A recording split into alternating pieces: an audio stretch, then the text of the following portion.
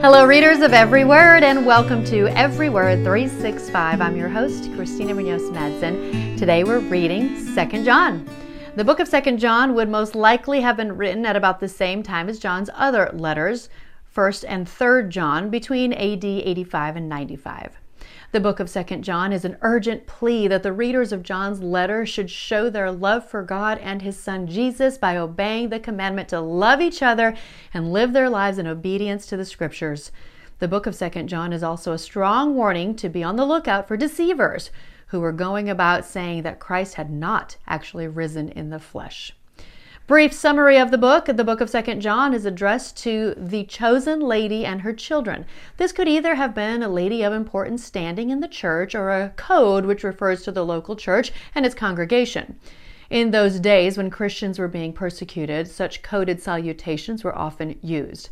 The book of 2 John is largely concerned with an urgent warning concerning deceivers who are not teaching the exact doctrine of Christ, who maintain that Jesus did not actually rise in the flesh, but only spiritually. John is very anxious that true believers should be aware of these false teachers and have nothing to do with them. Connections. John describes love not as an emotion or feeling, but as obedience to the commandments of God. Jesus reiterated the importance of the commandments, especially the first and greatest commandment, love for God, and the second, love for one another. Far from abolishing the Old Testament law of God, Jesus came to fulfill it by providing the means of its fulfillment in Himself. That is so good. I really believe that this misunderstanding of love is the reason we have so much divorce in our society. It's not a feeling or even an emotion.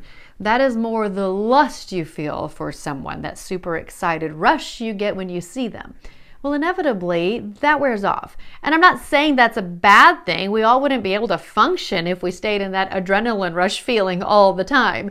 But when it does wear off, it's so important to remember that love is a commitment and part of our obedience to our faith. I know, easier said than done, and no condemnation for anyone that's divorced out there. Just a great reminder from John about the word love. Practical application. It is extremely important that we check everything we see, hear, and read that claims to be Christian with the Scriptures. This cannot be too strongly emphasized because one of Satan's greatest weapons is deceit.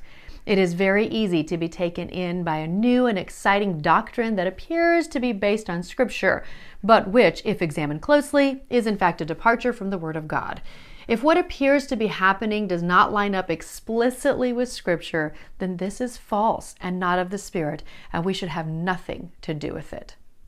2 John 6 says, "And this is love, that we walk in obedience to His commands. As you have heard from the beginning, His command is that you walk in love." One of the many New Testament commands that we are called to follow. 2 John 8 through 9, "Watch out that you do not lose what you have worked for, but that you may be rewarded fully. Anyone who runs ahead and does not continue in the teaching of Christ does not have God. Whoever continues in the teaching has both the Father and the Son." 2 John 10 through 11, "If anyone comes to your meeting and does not teach the truth about Christ, don't invite that person into your home or give any kind of encouragement. Anyone who encourages such people becomes a partner in their evil work."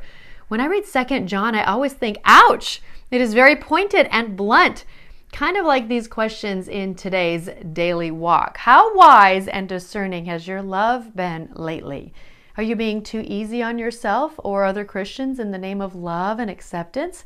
Are you silently condoning error because you have been unwilling to speak truth in love?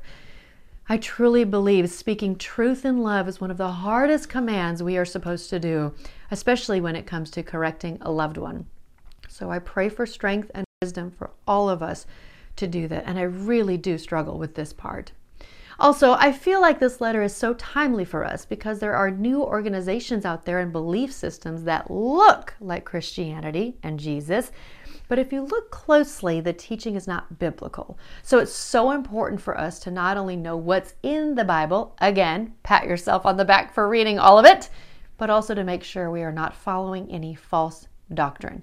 And how can you know what's in here if you're not reading it? It doesn't say go to church, and that's important, but it says know what's in the Bible. Tomorrow is another super short book, 3 John. Happy reading! This episode is brought to you by Travel with Friends. Christmas time is almost here, and what better gift to give to your loved ones than the gift of friendship and travel? That's right, book you and your loved ones on one of Travel with Friends' tours today. Whether you want to see the ministry of Paul the Apostle come to life in Greece, experience Italy's incredible culture and beauty, or relax on a cruise to Alaska, these trips would make a great Christmas gift that would last a lifetime with the precious friendships and moments and memories that you will make on their trips. Just call Travel with Friends at 501-379-9226 or email friends@travelwithfriends.com or click the link below. More information in the podcast description.